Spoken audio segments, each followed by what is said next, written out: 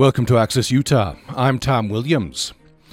2020, of course, is an anniversary year. It's 1920 that the 19th Amendment to the U.S. Constitution was ratified. That granted many women in the nation the right to vote for the first time.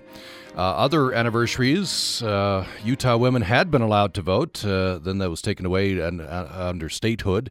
1895, that was an anniversary. Then Voting Rights Act of 1965.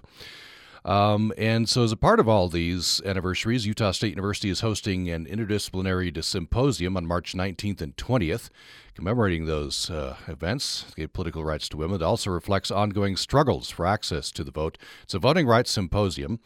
And as a part of that, there will be a screening of several films from the series Unladylike 2020 with discussion and introduction by executive producer Sandra Rattley. That screening will be on Friday, March 20th, 6 p.m. at the Utah Theater in Logan. And Sandra Rattley is joining us today. Sandra Rattley is executive producer of Unladylike 2020.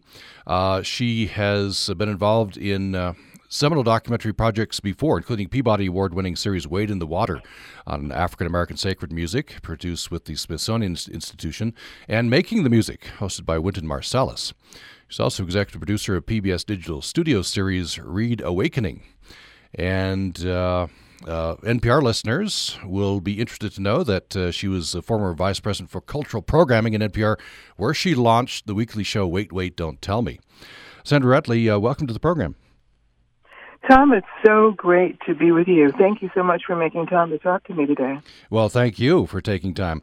Interesting project. I want to jump into this. I can't leave this, though. NPR listeners are all familiar with the now juggernaut, Wait, Wait, Don't Tell Me. You were there at the beginning, apparently? I was there at the beginning. That was a project that I started as the VP of Cultural Programming.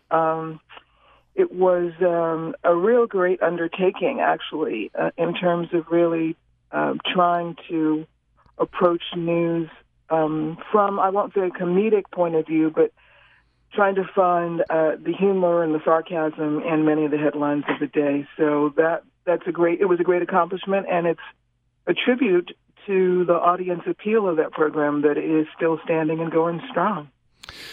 Did you, you launch a program and you hope it's going to, be successful. Did you foresee the success it has had? Well, Doug Berman, who was the producer of Car Talk, and I came up with that together. And so Doug obviously had the formula down for creating a successful property. So I think I can't take all the credit. Doug had a lot to do with it. We had some really strong writers. And so, when I look at many people even say that they get their information from some of the TV shows and talk shows that are hosted by comedians. And so I feel as if Wait, Wait, Don't Tell Me was almost ahead of its time in terms of creating a program like that, and that prototype has seen its way on TV and cable and radio. More and more shows like that. Mm. Yeah, it's certainly, I think it's on most every station and still going strong. So let's talk about Unladylike 2020, the series of short films. Tell me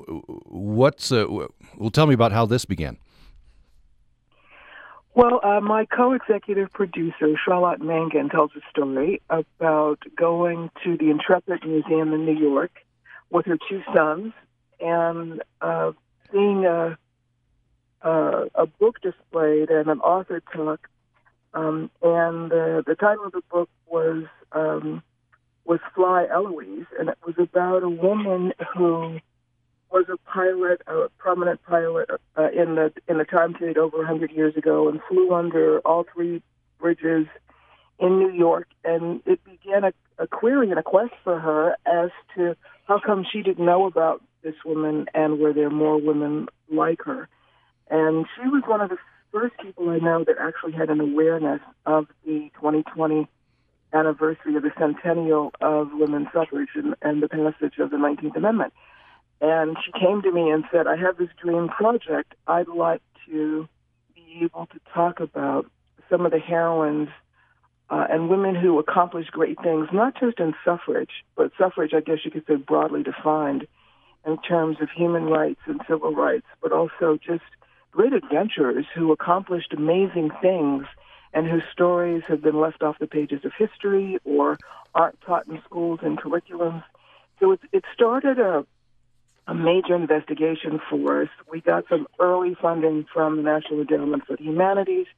We identified 250 women initially to possibly focus on, and we had a group of scholars, some advisors, humanities scholars, that came together with us and looked at our long list at all of our research, and we ended up with the 26 women that we are focusing on now, and we're going to be distributing a film a week every Wednesday. Last Wednesday was our first release, digital distribution of a 10-minute film on African-American aviator Bessie Coleman, the first African-American woman to be licensed as a pilot, first African-American to be piloted internationally. And so this Wednesday we're looking at Grace Abbott tomorrow, who was in 1920 the highest-ranking woman in government. And so every week from now, every Wednesday from now until August 26th, which is actually considered Women's Equality Day, the day that the 19th Amendment was actually ratified, we're going to be focusing on a different woman. And we feel like in some ways, Tom, we're really creating a new adventure genre because some of the accomplishments of these women, I think, is absolutely unbelievable. And it's unbelievable. Even today it would be unbelievable, but particularly unbelievable because these women were functioning between 1890 and 1920, before women had the right to vote, and when women's roles were really narrowly prescribed in society. And most women didn't have jobs, weren't able to go to college, and in some cases, women were actually criminalized by wearing pants in public. Once women were married, they weren't supposed to work. They were supposed to stay home and take care of their husbands and children. So these women really defied amazing odds to accomplish great things, and we want to tell their stories. Now, many of these women aren't very well known, right? That's one of the great virtues of a series like this. I watched 4 of the films he sent me links to, and I was barely aware of most of them. I'd been a little aware of Anna May Wong, but Bessie Coleman and Inez Mejia and Wilhelmina Fleming. We'll talk about those as we go along.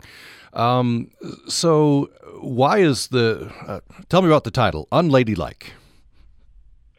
Well, the title Unladylike basically is there is a journalist whose name is Louise Bryant, and in 1913 she made a statement and said, "I don't want to be treated like a lady. I want to be treated like a human being." And the whole idea of being ladylike and again these prescribed norms for women, that women were kind of seen and not heard, and were in the background playing support roles, etc. In society. Louise was saying that she didn't want to be narrowly defined in that way. And so our title of the series really derives from that statement, but also that the women that we're profiling were all really in their own individual ways, and not necessarily in political ways, but in their personal accomplishments, were obviously kind of resisting that narrow definition of what a lady was. And many of the women, interestingly enough, in that time period, because the characterization of women as nurturers and as the keepers of the home and family, but also those who were concerned about issues of quality of life and care about children, etc., in broader society, often played on that role to expand it, to ensure that policies were in place, that laws were passed, to help protect the most vulnerable in society. So these women redefined the role of women and redefined what, in quotes, ladylike meant. Mm. You also notice on the website you quote historian Laurel Thatcher Ulrich, her famous quote, "Well-behaved women seldom make history." Absolutely. That's also true. Yeah. Well behaved for the times, right? Because the social norms were so strict in many of these years. Absolutely. Absolutely. So you mentioned, for example, Enos Mexia. I mean, there's a woman who short that we're going to be a portrait we're going to be showing at the Logan Theater. Louise Arner Boyd, who was the first woman to lead an Arctic expedition, and she wasn't even a trained scientist, but she just got very enamored with this whole idea that in this time period that explorers were really considered to be kind of rock stars. And so she decided that she was going to basically teach herself about the Arctic. It was just a place that she wanted to go, and she planned 7 expeditions, and she funded them herself because her parents died, and she inherited some money, and she went to Greenland, and she filmed and photographed the topography there that is still being used by scientists to look at glacial features and look at what's going on with the glacial ice there. And she created a dark room on her own ship and took scientists with her and did her own photographs. And it's amazing that, again, she did this between 1926 and 1941. And some of the scientists that we've talked to since about these accomplishments say they don't even understand without protective gear how she was able to accomplish what she did. Another woman we're featuring, Annie Smith Peck, climbed the 7 highest peaks in the world. And when the New York Times reported on her, they didn't report that she made the climb. The thing that was so unusual was they said that she climbed in pants and not a petticoat, not in a skirt. And when she got to one of the highest peaks, she put up a sign saying, women need the vote. So it's just amazing to me that in this particular time period, considering the technological limitations, considering the societal limitations, what these women accomplished. I just wrote a script about a woman, Sonora Webster Carter. Disney made a movie about her, who dived off of the steel pier at Atlantic City on a horse into 40 feet into a tank of water. And one time she did it after doing it for 7 years, and she didn't close her eyes, and her retina dislocated, and she went blind, and she continued to do the act for 11 years after that. I mean, who does that? So these women, I mean, sometimes when I am doing the research, when our research team, when we're doing the research on these women, it again, considering the time period, their accomplishments are absolutely phenomenal. Absolutely phenomenal. We have women who were staring down the Klan by themselves and reversing all kinds of things that are happening in society and taking action. So I'm really inspired by their courage. One of the things that we're doing in each of these episodes is also interviewing a modern-day woman who's operating in the same field as the historical heroine that we're focusing on, and they're putting their accomplishments into context so that we do have a sense of how maybe the field has changed and how there may still be issues that need to be resolved relative to glass ceilings or limitations that may limit women and girls in these particular fields. So we feel as if we're not just telling a story about history, but we're also contemporizing it and bringing it into a modern-day context. I'd like to maybe play an example of that. In fact, I selected a short clip from the Bessie Coleman film featuring Colonel Merrill Tengsdahl, who flies U-2, those incredible so-called spy planes that fly so incredibly high. Tell me briefly about Bessie Coleman, then I want to play this clip. Well, Bessie Coleman's story I find astounding because she was born in 1892, And as the historian who's interviewed in this film tells us, she was literally born on a dirt floor. She was the daughter of sharecroppers in rural Texas. She picked cotton with her mother, one of 13 children. And she made the trip from the South to Chicago and was working in a barber shop. And her brother, who had been overseas in World War I, and other men were talking about European women who had flown in the war. And she just decided, as she was filing someone's nails, she just decided then and there that she was going to become a pilot. And people laughed at her and said, "You've got to be kidding. How could you possibly do that?" And she was able to get backing from a financier, African-American man who ran the Chicago Defender newspaper. She taught herself French. She got on a big ship and went to Paris because she could not find anyone in the United States who would teach her to fly. She went to a flying school, then went to a second training to learn aerial stunts, and then came back to the United States and began to do these shows around the country in this performance they called barnstorming, doing extremely dangerous stunts, walking on wings, and these planes were very early model planes, open air. And so what she did was really death-defying, absolutely. And just flying the plane, the cockpit is open, right? So you're doing figure eights and tricks. Yeah. That's dangerous too, right? Yeah. Yes. I mean, to be doing a figure eight in an open cockpit takes more than guts. Yeah, Bessie Coleman's so extraordinary because she was so determined that just finding no one to teach her to fly a plane, she had to go to France, I think, to learn. Yes, absolutely, she did. She traveled to France to train as a pilot, and in 1921, she became the first African-American to obtain an international license to fly. Yeah. And when she came back to the U.S., her nickname was Queen Bess. Queen Bess. World's greatest woman flyer. Mm-hmm. And those barnstorming, those films, just, boy, the hair on the back of my neck, it's very, very dangerous.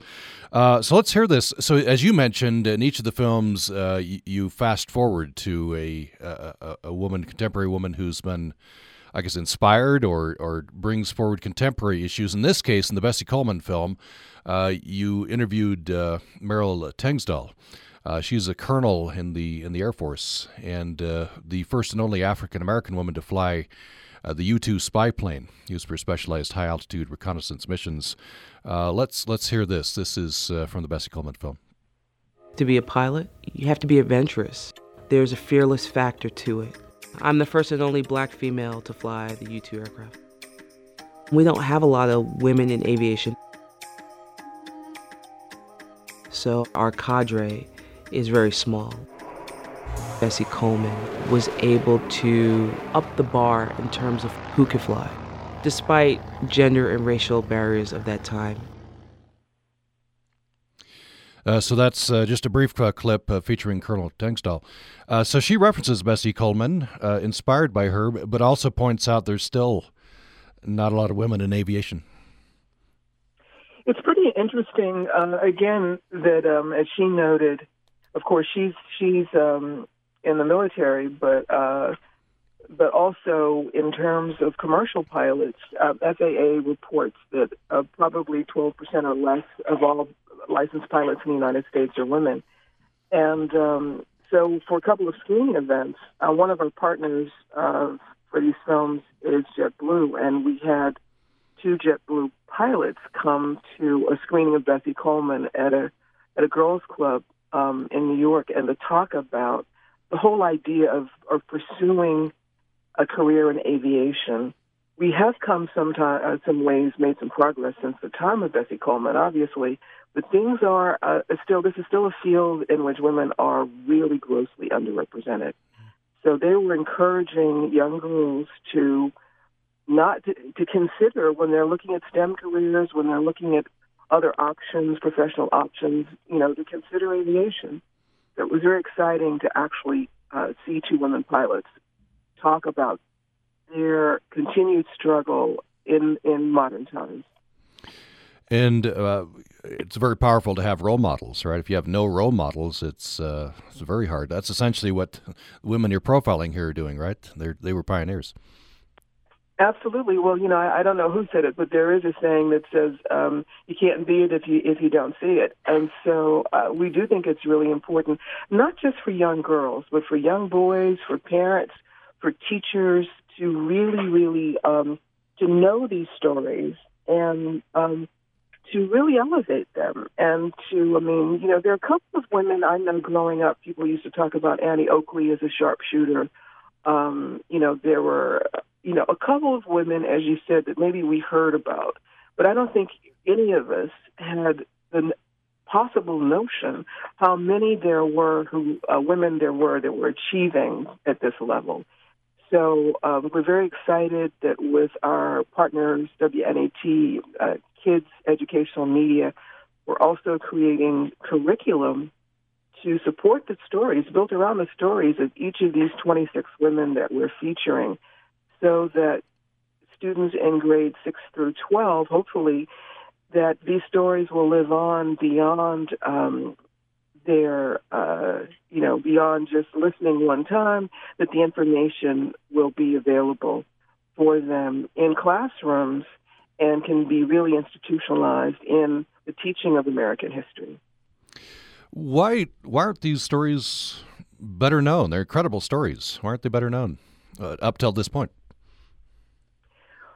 Well, I think there are many factors that we could possibly point to. It's very interesting that when we look at some of the women, that the reason that they were able to accomplish great things is that maybe they came from, well-to-do families, or in the case of some of the white women, for example, or some of the women actually were affiliated with organizations, such as Mary Church Terrell was one of the founders of the NAACP, and so there may be some record.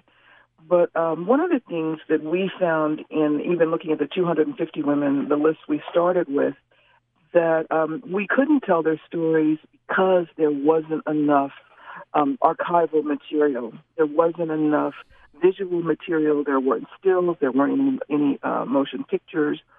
Or historians hadn't actually done the research to be able to have source material or have people for us to interview. So I think that as we're describing in this time period, there were a lot of obstacles to women achieving, and there was a lot of resistance to the leadership of women and to the visibility of women, to women being outspoken and having a voice. So I think that a lot of the factors of the time period were factors that really did lend themselves to these stories being unknown. So we're updating all of that. We invite everyone to check out our website, and that is www.unladylike2020.com, to check out the American Masters YouTube channel, to also check out pbsamericanmasters.com. And these stories, again, are not just for and about women. They're stories that we feel are so interesting that they will appeal to everybody, to young girls, boys, men, women, to however you identify. These are stories that we think that really talk about the human spirit and talk about the ways in which our current times are really shaped by the courage and the tenacity, the vision and the innovation of women. Let's take a break, and we'll come back with much more, including some more stories. We have some more sound clips from a couple of the films as well. We're talking with the executive director of a film series called Unladylike 2020, Sandra Rattley. And as Sandra Rattley just said, you can go see much more at unladylike2020.com, unladylike2020.com, also American Masters.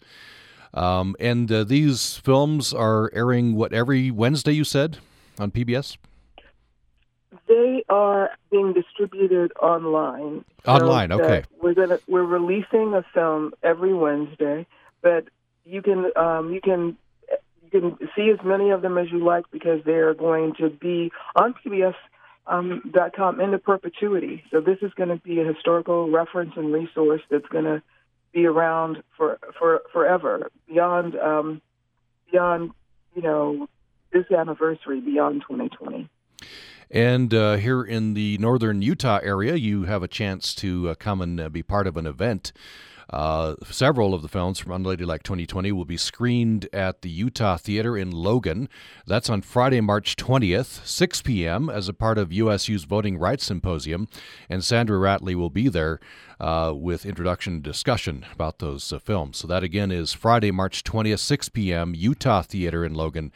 Unladylike 2020 is part of the USU's Voting Rights Symposium. We'll have much more following this break.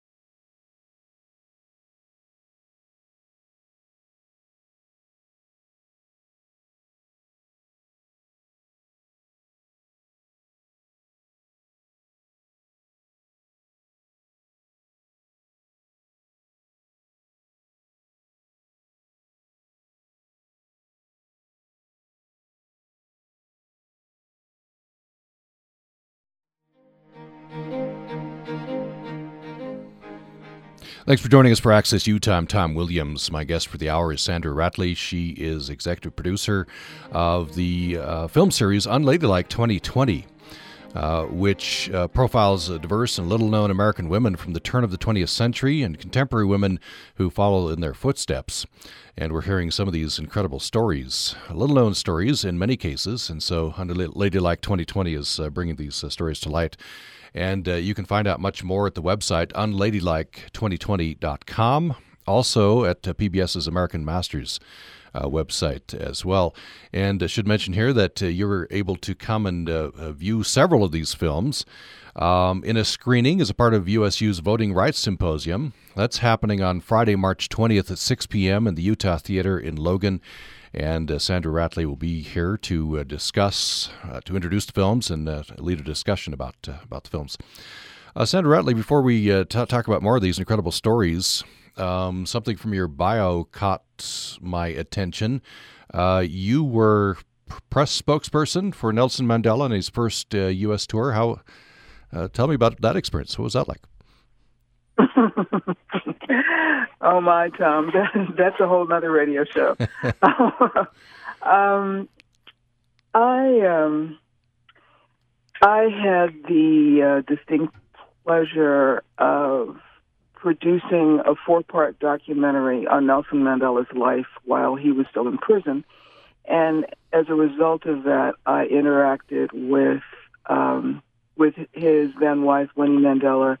Many people that he had been in prison with. And as a result of that rapport and as a result of producing those 4 half hours called Nelson Mandela, Africa's Noblest Son, I got recruited to be a part of his entourage once he was released from prison. And he came right to the States and did a 10-city tour, and first stop was New York, ticker tape parade, and travel to Boston and Houston and the West Coast, et cetera. And so I can say that I've had many astounding experiences of my life, but that was really probably one of the greatest, I would say, high points. It was very hard for me after traveling around with Nelson Mandela and having, the police stopping traffic for us, and then I had to come home and lead a normal life. It was kind of hard, but it was very exciting. Yeah, that would have been quite the transition. It was kind of difficult coming back down to earth, but I was working with his media team, actually helped in terms of some speech writing and media management, and I went. This was even before Oprah Winfrey was on the air. I went with Mrs. Mandela to be on the Donahue show, so it was quite a while ago, and I really appreciate having been a part of that history. We'll get back to these incredible stories from Unladylike 2020, but a couple more things from your bio. You were involved in Making the Music, hosted by Wynton Marsalis. Did you interact with Mr. Marsalis? Oh, yes, I did. Mm-hmm. Yes, I did. Wynton was the host of that show. So even though he has and still maintains a very active touring schedule, he blocked out large blocks of time where he came and stayed in D.C. So that he could be actively involved in the development of that series. And I remember a very early conversation with him when he was saying that he didn't understand how radio production worked. He didn't really understand how we were going to construct narratives to talk about how jazz musicians made music. And so I tried to come up with this metaphor for him, talking about him having a band and him playing solos, and how in the context of jazz improvisation, how at different times people played as a chorus or sometimes different voices would stand out. And so I tried to draw a parallel with how we construct documentaries, and in that particular instance, radio documentaries, to give him a sense of how the shows would be constructed, in some ways to mirror the process of jazz improvisation. Just one more thing from your bio. I want to talk briefly about Wade in the Water. This is a pretty important milestone. It won the Peabody. Tell me about that, African American sacred music. Well, that was something that we produced in partnership with the Smithsonian Institution, and the Smithsonian Smithsonian Records had a huge cache, if you will, of early recordings of African American sacred music. So this was again a historical documentation of 200 years and kind of the evolution of music from the time African Americans came to this country, as expressed through sacred song and music. And so that series was hosted by Dr. Bernice Johnson Reagan, and who is a major historian in this area of African American sacred music text, as a musician and singer herself. And so that project actually took 4 years. It was a real major undertaking, again, with funding from the National Endowment for the Humanities. And so we looked at the influence of African American sacred music on jazz, the influence of African American sacred music on classical music, and as well on contemporary music. And we traveled all over the country to interview folks, to do live recordings. And that was a series of 26 one-hour programs. And National Public Radio just celebrated the 30th anniversary of that series and re-released all of those programs. And so if you go to NPR.com, NPR.org, and search Wade in the Water, you can find all of those shows. And they still hold up. The music is incredible. And so I would encourage anyone who is a music fan to check out npr.org and to search for Wade in the Water. Yeah, certainly, it's a wonderful series. So, Sandra Rattley, I understand that you need to be getting going here. We're gonna let's take a break. We'll come back with Charlotte Mangin, who's the series creator. So, Sandra Rattley, thanks so much for joining us. Appreciate it. Tom, it was so wonderful getting a chance to talk to you, and I look forward to being in Utah. And thanks for all the work that you're doing, and thanks for making some time to talk about Unladylike 2020. Well, Sandra Rattley will be in Utah March 20th. She'll be there at the screening and lead an introduction discussion of the film. She's executive producer of producer and director of Unladylike 2020. Thanks so much. Thanks. Thank you. Let's take a break, and then when we come back, we'll be joined by the series creator for Unladylike 2020, Charlotte Mangin. More following this.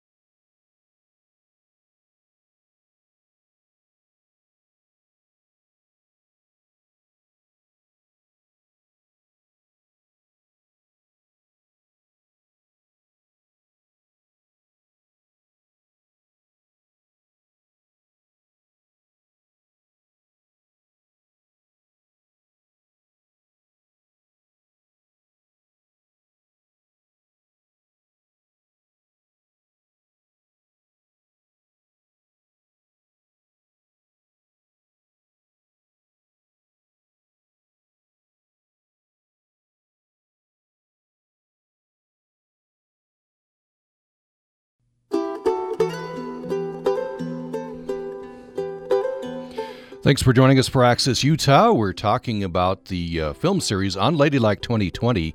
Several of the short films from that series will be shown in a screening on Friday, March 20th, 6 p.m. at the Utah Theater in Logan.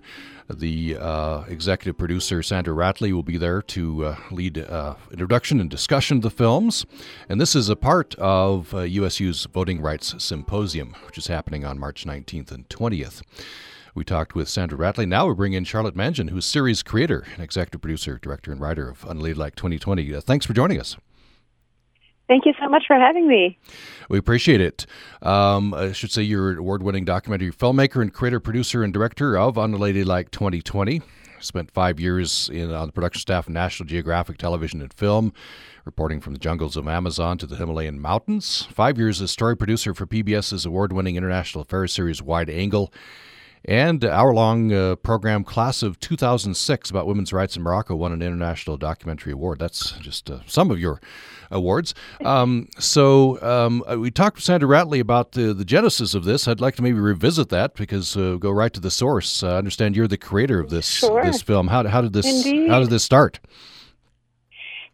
So at the risk of repeating a story that Sandy may have already shared with you, several years ago I brought my two little boys to the Intrepid Museum, which is an aircraft carrier aviation museum in New York.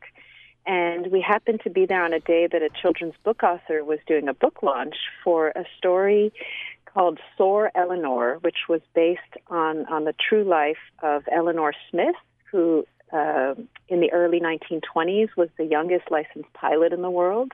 At age 16, she got her license. And the men at her airfield didn't believe that, quote, a girl could fly, and they dared her to fly under a bridge. You may know this was the time when what's known as barnstorming, all these crazy aerial stunts, was all the rage. And so she flew under all 4 bridges of the East River to really prove herself to them, and went on to become this extraordinary test pilot, broke a number of endurance records, and I was just in awe of this story. so fascinated, inspired, and also really frustrated. Why have I never heard of Eleanor Smith? I thought there was only Amelia Earhart, right? So I started to research her, and she led me to other women in aviation, and they led me to women in other professional fields, and it just grew and grew into this treasure trove of stories from the turn of the 20th century, which you may know is a time in U.S. history when there's a lot of firsts happening. Women are really breaking into professional fields for the first time, and so it's a really fascinating era of change and accomplishment and record setting and breaking. And once you jump into the research, you find, Sandra Rattley was saying she researched about 200 or something stories. You can only do 26 in this series. That must be tough to narrow it down. Yes, we ended up putting together an advisory board of historians and women and gender studies experts to help us narrow our research down, indeed, from, I think, about 250 different stories to the 26 that we're featuring for American Masters.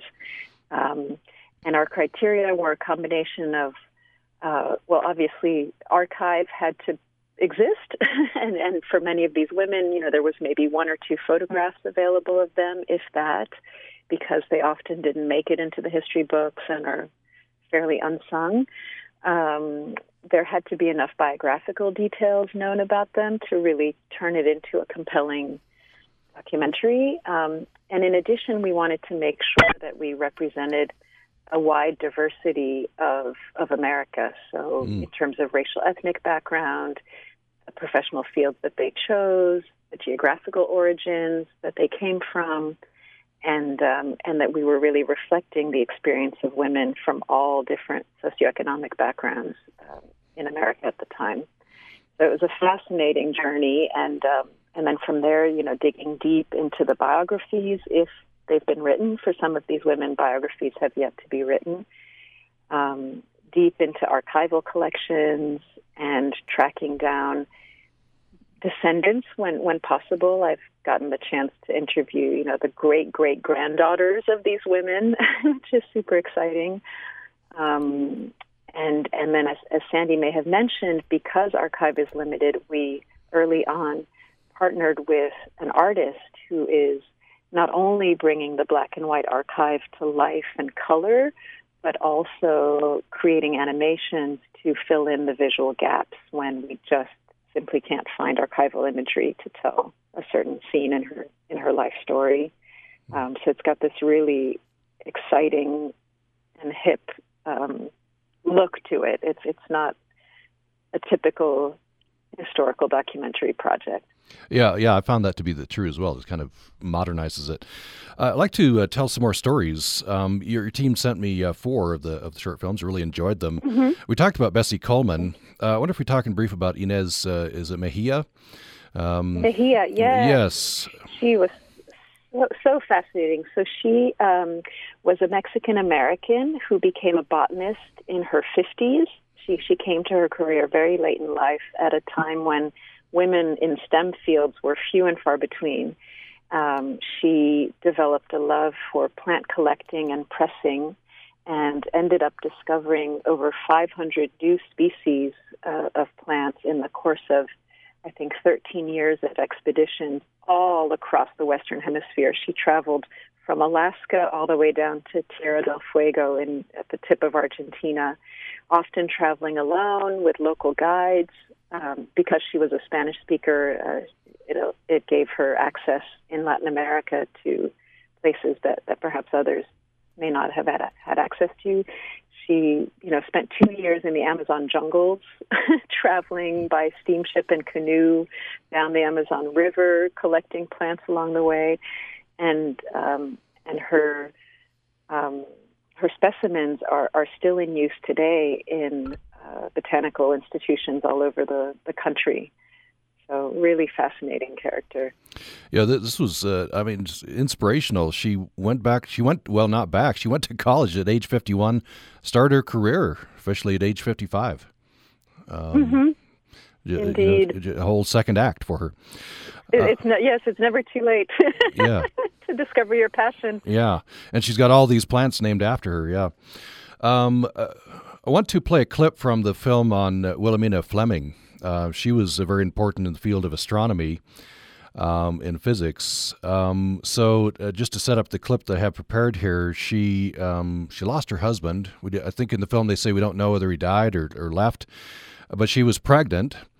And so she took up a job as a maid happened to be a famous astronomer at Harvard.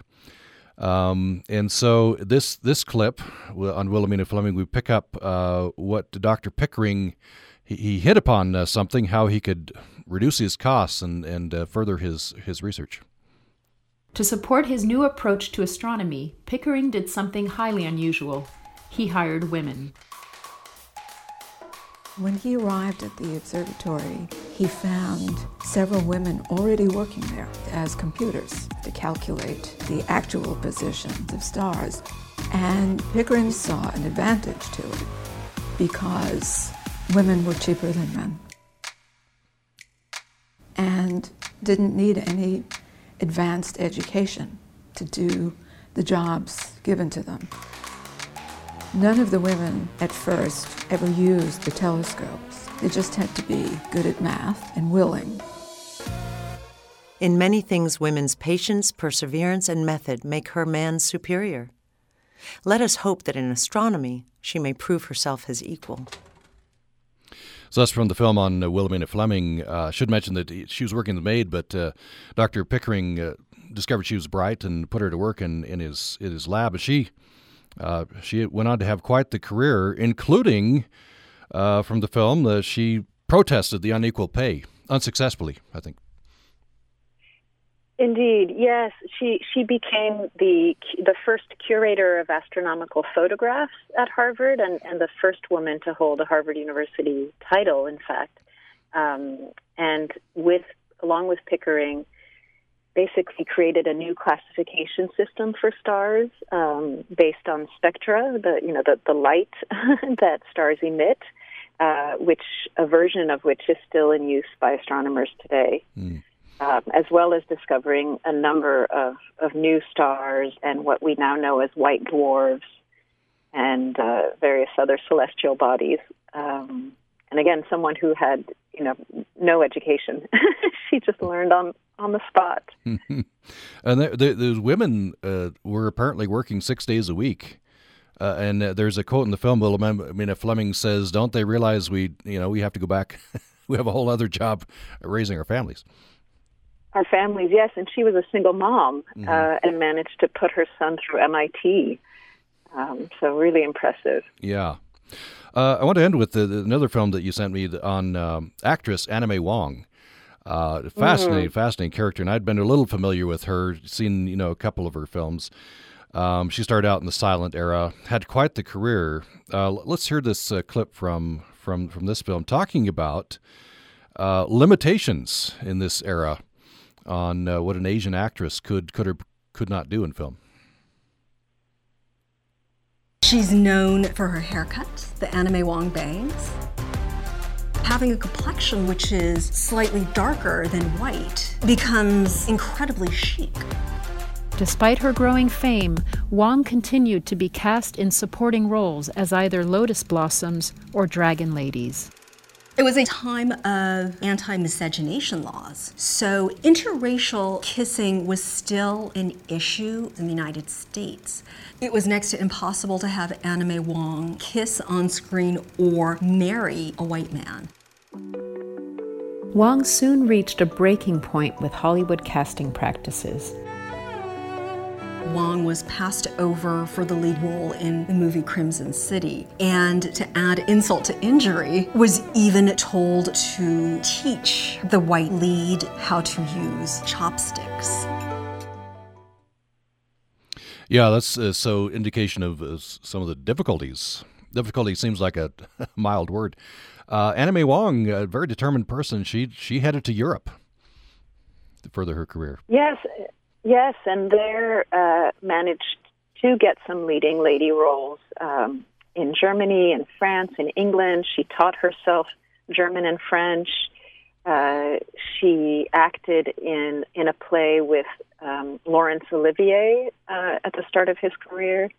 So there was still racism and objectification, but less so in Europe. Just want to give you a chance to just have a couple of minutes left to I don't know, a takeaway from this. What have you learned? What would you like people to most take away from Unladylike 2020 series? Absolutely. Well, first of all, I've learned the incredible perseverance and commitment of women to, despite all odds, pursue their passions, including at a time in U.S. history when the odds were definitely stacked against them, both in terms of gender and racial discrimination. And sadly, many of them didn't make it into certainly my history classrooms growing up. So I really am excited that we have PBS Learning Media creating an educational curriculum that will go out to 1.6 million educators around the country with middle and high school lesson plans. So I'm hopeful that a new generation of children will actually know these women's stories and be inspired by them to forge their own way in life. So really just recognizing the shoulders that we all stand upon and how far we've come when it comes to gender equality, and yet still what remains to be done. In each of our episodes, we've interviewed modern-day women in the same professional fields who are essentially walking in the footsteps of these women from the past, and they make it clear to us how many disparities do still exist, and that there are shockingly still firsts and onlys happening today. So, for instance, you mentioned Bessie Coleman, who was the first African-American woman aviator. For her story, we interview a woman who is the first and still only Black woman to fly the U-2 plane for the U.S. Air Force. She's a colonel in the U.S. Air Force. And there are only 7% of pilots today that are women. So we've gone from 0 to 7 in the past 100 years. So, a lot of work still remains to be done societally and within each of our families, I think, to remember that women can do anything. And I chose this name Unladylike because to me it means being bold and not adhering to the status quo, and owning your ambition and not taking no for an answer. Very, very well said. We'll end it there. We're out of time. Charlotte Mangin has joined us. She's series creator for Unladylike 2020. And if you're going to be in northern Utah area later this month, you'll have an opportunity to come interact with the executive producer, Sandra Rattley. She'll be introducing and leading discussion on several of the films. That screening will be on Friday, March 20th, 6 p.m. in the Utah Theater in Logan, as a part of the USU Voting Rights Symposium. More information on Unladylike 2020 can be found at the website, unladylike2020.com. So, Charlotte Mangin, thank you so much. Appreciate it. Thank you very much. All the best. All the best to you as well. And thanks for listening to Access Utah.